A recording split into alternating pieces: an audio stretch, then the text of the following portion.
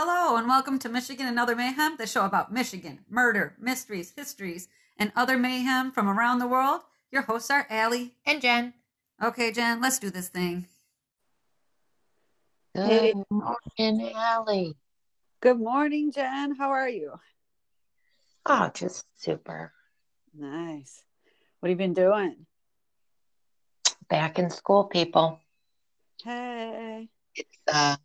It's beating me up. I'm like, it's rough, isn't it? Yeah, I have a countdown though. I only have I think like 6 more classes. Oh my gosh, that is so good. I remember when you first started. Yeah, 8. Well, when I graduated, it'll be 8 years it took me to get my degree. So everybody out there, you don't got to do it in 4. Right. Well, somebody yesterday at work said something about their degree. I'm like, it took me 11 years because I just stopped in the middle for some reason. So, well, I can totally understand why you would. Yeah. Well, I don't even know what I'm going to do. Overwhelming. Yeah, it just becomes overwhelming, and it's easier to just work than to work and go to school. And you're just, after a while, you're just like, I'm tired.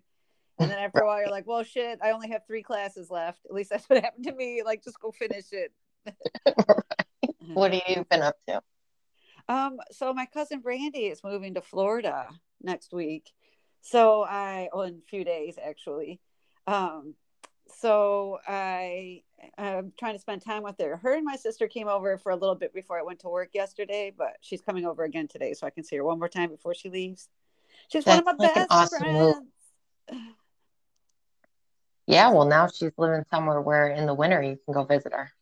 Yeah, well, also my sister moved to Savannah, Georgia, so I've got 2 warm places, and they're only 2 hours apart because Brandy's moving to Jacksonville, and they're only 2 hours apart. So I was like, I can do that. That's awesome. What's your story for today? Okay, so this is something that I started previously because we were doing our podcast, then we stopped for a while, and then we're back on. I had written it previous to that, and it's going to do about people who were, considered lost at one point in Michigan, and none of it is happy. So I do have a happy one at the end, but it does not take place in Michigan. I couldn't find a happy Michigan one. Of course, you could find a happy Michigan. Yeah. What do you got? I have a murder of Sara Knight in 2015. Okay. How about it's unsolved. Well, I'll go last. I'll end this up on a high note. At the end, somebody does get found alive. Okay, there you go. Yeah. All right. So Sara Knight lived in Allegan, I think that's how you pronounce it, county. Yep. With her husband, Harold Knight. He's known as Butch, and that's what I'll call him. Okay. We're going to call him Butch. At the time of her murder, news articles said Sara was married previously, divorced in the mid-90s, and this was around the time Sara started seeing Butch. They were married for about 14 years. She was described as a beautiful person inside and out, and all who had contact with her loved her. Okay. Generally a good person, it sounds like. Right. Yeah. Very good person. Yeah, really good as you learn. This guy's he's a jerk. Okay. Sara and Butch previously lived in Maine. The relationship was described as having a great start, as they all do, and then it seemed to go downhill. News reports on Wood TV claimed after they got married, Butch stopped working as a truck driver and didn't find other employment. So pretty much the whole 14 years, he didn't have a job. Oh, that is the worst when you have a partner that doesn't help provide. Right. In a MLive news story, it is said those who were close to the relationship described Butch as overbearing, a controlling man who answered to no one, and could be verbally abusive. Jeez. Sounds like a real hero. Yeah, real great guy. Yeah. Sara mentioned prior to the murder to her daughter that Butch was acting strange, but it was close to their anniversary, so they contributed to him possibly wanting to surprise her with something. Okay. And he did. Oh, I feel like this is a bad surprise, isn't it? It's a bad surprise. Right. He surprised her with murder. Of course. So Sara was murdered on January 11th, 2015 at the age of 48. Butch, which, depending on the news articles, was either 67 or 69. Okay. Called 911 and confesses he murdered his wife. Also he's one of the ones that tells on himself? Yep, he tells on himself. Okay. And he also says the police will never catch him. And then he vanishes. Wait, police will never catch him in what? And then he vanishes. He does vanish. Yep, okay. He vanishes. So during his confession to the 911 operator, he stated he strangled his wife and then told them she was lying on the living room floor and they needed to send whomever out to do whatever they do with dead bodies. Like this dude is. He sounds like a real piece of trash. Let me just say. He sounds like a real piece of trash. Yeah. He left the home in Sara's car and had claimed in his call to 911 that he was leaving the country. Doubt it. When they traced the 911 call, it actually came from Ann Arbor, Michigan. Ooh. They know he purchased a gun, and they have security footage of him withdrawing money from his bank account. Okay. 4 days later, he was spotted in a camo suit with he had a mustache, but it was like blonde. Okay. He had dyed that dark. And he was spotted in a Walmart in Maine, about 10 miles from the Canadian border. Okay. And depending on the news articles you read, I believe they found Sara's car in the Walmart parking lot, but I can't be for sure. Okay. By the time they got there, of course, they didn't find him. He's okay. Still vanished. Yeah, go ahead. So they haven't caught him yet? No, they have not caught him. Oh, no shit. So they think he's in Canada because he was by the Canadian border? Yeah, I would think so. But they have one other thing, and I'll tell you about that in a second, that they think where he might be. So Canada or one other place. So Wood TV News reported a family member of Sara's received a letter from him during this time, this whole early days. Mm-hmm. And he was smarter than the police. He wouldn't go to jail till he was ready. It is also said that the family received $2,000 with a note from him stating it was for her cremation because that's what she wanted, and went on to claim he was a drug dealer and he had to kill her because she was becoming a liability. What? Is there any truth to that whatsoever? Could they find any evidence? Okay. I don't believe so. I didn't find anything that this dude doesn't look like a drug dealer. Okay. This looks like a dude that looks like an ass. Okay. Fair. Yeah. This guy has not been found. So as of today, he's still not found. Sara did everything for him. Okay. Uh-huh. So she waited on him hand and foot, and he had diabetes. So the police believe he has to have someone helping him. I mean, you go 14 years, you do nothing for yourself, you never have a job, and you have diabetes, and you have he needs his insulin. Wife that took care of you. Like, you need somebody. Yeah. So remember, he said he was leaving the country. He was 10 miles from Canada, so he could be there. Or the other thought is that he really liked the Amish culture. So there was talk that maybe he had joined an Amish community. And detectives said he at some time may have been using Sara's Facebook account because there was family posts that were being liked from her account. Really? There haven't been any good leads But the last news article from Wood TV said, they were still working with U.S. Marshals on the case, but they have no idea where this guy is.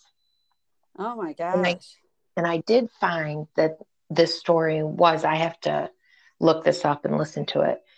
I haven't yet, but I seen that this story was on Unsolved Mysteries podcast, which I didn't know they had a podcast. Me neither. Yeah, well, they do. And Okay. that episode aired in beginning in November 2021. Oh, no shit. Okay. The other Wow. sad thing I've seen, that I think it was like in 2017, Uh-huh. they had like a vigil and did a GoFundMe account, to raise money, To because if help. they put a reward out there, people start talking. Yeah. And it was so sad. I clicked on the GoFundMe, which is closed now after Okay. all these years, and they only got $50. Oh. Like, that was heartbreaking, and I was absolutely shocked, because I have, scrolled through. You can scroll through the homepage of the GoFundMe, and the things that people have gotten money for, Yeah.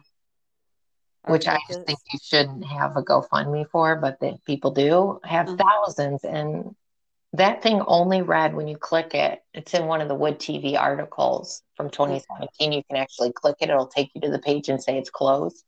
But Okay. it says that they raised $50. And that, That's heartbreaking. yeah, that hurt my heart. Yeah, I bet. Well, I've got more bad news, but some good news too. Okay. All right. So it's this is going to be basically women who have gone missing in Michigan. And I got a lot of my information from like M Live, Up North Live, WBKB 11, Fox 2, Yahoo News, ABC News, Wikipedia, alpinanews.com, foxnews.com. And then that's it. All right. So I'm going to tell you like 4 different stories. The first one is going to be Chanel Denard. Now, Chanel Denard, she was 31 years old when she went missing, and she was described as a black woman who was about 5'4". She was last seen wearing knee boots, jeans, and a jean jacket. She had been seen in Mackinac County in Michigan's Upper Peninsula on Wednesday, October 25th, 2020. On October 27th, Chanel was reported missing. And the next day, her abandoned 2011 Chevrolet Equinox was found on US 2 near Association Road. So Chanel was struggling with mental health issues. And before her car was found deserted, she had let people know that she was worried that she could hurt herself or another person. So they were, very concerned about finding her. In October 29th, 2020, the Michigan State Police issued an endangered missing advisory. And that's the day I began to see posts on social media and in the news about this missing woman. And additional searches were made to find Chanel on the ground. They did the air. They went through all the lakes because there's so many lakes in Michigan. And on November 26, 2020, her body was found outside during a search, and foul play was not suspected. So I don't know what happened or how they found her, but they just found her in a way that they believed that she had taken her own life. And I was just like, bummer. See, this is the reason why I had to take a break before. I Right. was like, bummer. This Yeah. next one, a little less of a bummer, but still a bummer. This is Gloria Alvarado, and she was a 15-year-old child living in Taylor, Michigan. She was a straight A student. She was very family oriented. On Sunday, November 1st, 2020, Gloria went to bed around 9 p.m. And the following morning, when her mother Tina went to wake her up for school, Gloria was missing. Gloria's window was open and her screen had been cut. And another alarming fact is that she didn't have her phone on her. It was laying on her bed. And a neighbor had an outdoor camera, one of those like Ring doorbell cameras, that has a video clip that it was available for viewing at the time that I wrote this, but not anymore. In it, you can see that at 1 a.m., a car pulls up to the Alvarado home, and a male passenger can be seen getting out of the car before the video cuts out. And I think they said, from what you can tell, he goes up to the window and she, brings her out of it. I think the police may have stopped it there because, they didn't want the public to see some aspect of the kidnapping. Right. But since it had been so long since I wrote it, I went back to search again, and I saw that Gloria had been found. So after disappearing from her home, a private investigator was able to find her in the Metro Detroit area. He contacted the police and they were able to rescue her. But they believe that she may have been sex trafficked. I read in an article in which Gloria's mom says that she hasn't talked to her daughter about what happened while she was gone. And I just hope they gave her some therapy. That's all. Right. Because, yeah, that's got to be traumatizing. She was gone for months. So this last one, also a little bit depressing, but yeah, we will end on an up note. I promise you. Okay. So this is Bryn Bills and Abby Hill. So Bryn Bills went missing in Alpena, Michigan on August 1st, 2021. So less than 2 weeks before her 18th birthday, she goes missing. Her father offered a $20,000 reward, leading to a break in the case. And that's when, just like you said, money makes people talk. An anonymous tip comes into the police in September of 2021. And it led the police to the home of 34-year-old Joshua Wirgau, Wirgau. And he lived in Alpena Township, Michigan. On September 28th, the police found patches of freshly dug up earth on Joshua's property. And one of those mounds yields the body of Bryn Bills. And she was positively identified by her tattoos. And it was believed that Bryn had died by homicide. So September 21st, a week before Bryn's body's found, Abby Hill, who was 31 years old, Joshua Wirgau, and a third person, Brad Srebnick, whatever. He's an asshole. We don't need to say his name right. Anyway, they kidnap a tow truck driver. They force the driver to drive around at gunpoint. And according to the tow truck driver, they had a large black bag with them that night. And Joshua worked for the company. So he called the tow truck driver, like, hey, man, I need your help. The driver Joshua pulls out a gun and is like, start driving around. And the tow truck driver now has to drive the three of them and this big black bag around. And he has them drop them off at a point and then drive off. And the guy doesn't know what happens after that. So Abby Hill was last seen on October 5th, 2021. And in a separate search, the body of Abby Hill was found less than 2 weeks later on October 16th, 2021. And it was believed that Abby had died by homicide. So now one young woman is found dead on his property. Another woman is found dead after spending time with him. And these two women, they don't know if they were friends, but they were Facebook friends, right? So they at least knew each other enough. So Joshua Wirgau and Brad Srebnick, whatever his name is, they're currently in jail awaiting trial. So Joshua had previously done 43 months for sexually assaulting a child between the ages of 13 and 15 when he was 20 years old. Yeah. He also had a fraud charge as well as a DUI. And Brad had felony weapons charges in Osceola County and a domestic violence case in Alpena County. So they're pretty much, yeah, they haven't gone to trial yet, but I'm pretty sure they're fucked. So the last time that Abby Hill is seen is with these three motherfuckers. And then she's found dead. The other girl's found dead on Joshua's property. And all the guys have charges in different counties other than the one that they've found the dead bodies in. So hopefully they go to jail forever. Right. We have to watch that. Yeah, I want to watch that one. It hasn't happened yet, so it should be still juicy. So the last one is good news. It's good news. So December 29, 2019, Livia Marsak took her husband to his cancer treatments. And while he was being treated, Livia likes to walk through the Flatwoods Wilderness Park in Florida, and she becomes lost, okay, on December 29th. And after 2 hours, she decides she needs help. Like, oh, shit, I'm lost. Let me get some help. She was able to dial 911. She lets the authorities know that she needs assistance. But it's like really dense foliage there, and she's not able to tell them like exactly where she is. She's like by a tree, by a bush. You know what I mean? Right. Like, what are you gonna say? So they can't find her. They don't give up looking for her. But 2 days later, they still haven't found her. But on the night of December 31st, 2019, she was found due to her phone, but it wasn't because she like called someone or because it pinged it. It's because there was a helicopter searching in the area for her, and she still, she kept turning her phone off to keep the battery, and she was able to turn on the phone's flashlight to show them where she was in the dark, and it worked. And the pilot was able to see the light and guide the ground crews to her location. And She's such a sweet woman. Yeah, she apologized to the crew to having to look for her because it was so close to the holidays, and her poor husband was, there at his cancer treatments. And she's apologizing to people. She just spent 2 days lost in the woods. Right. Yeah. Like, holy crap. Yeah, like, woman, I can't imagine. That's got to be a big place. You know what I mean? Because I would You think were you would lost for 2 days pick a while people direction are. and go for it. What's that?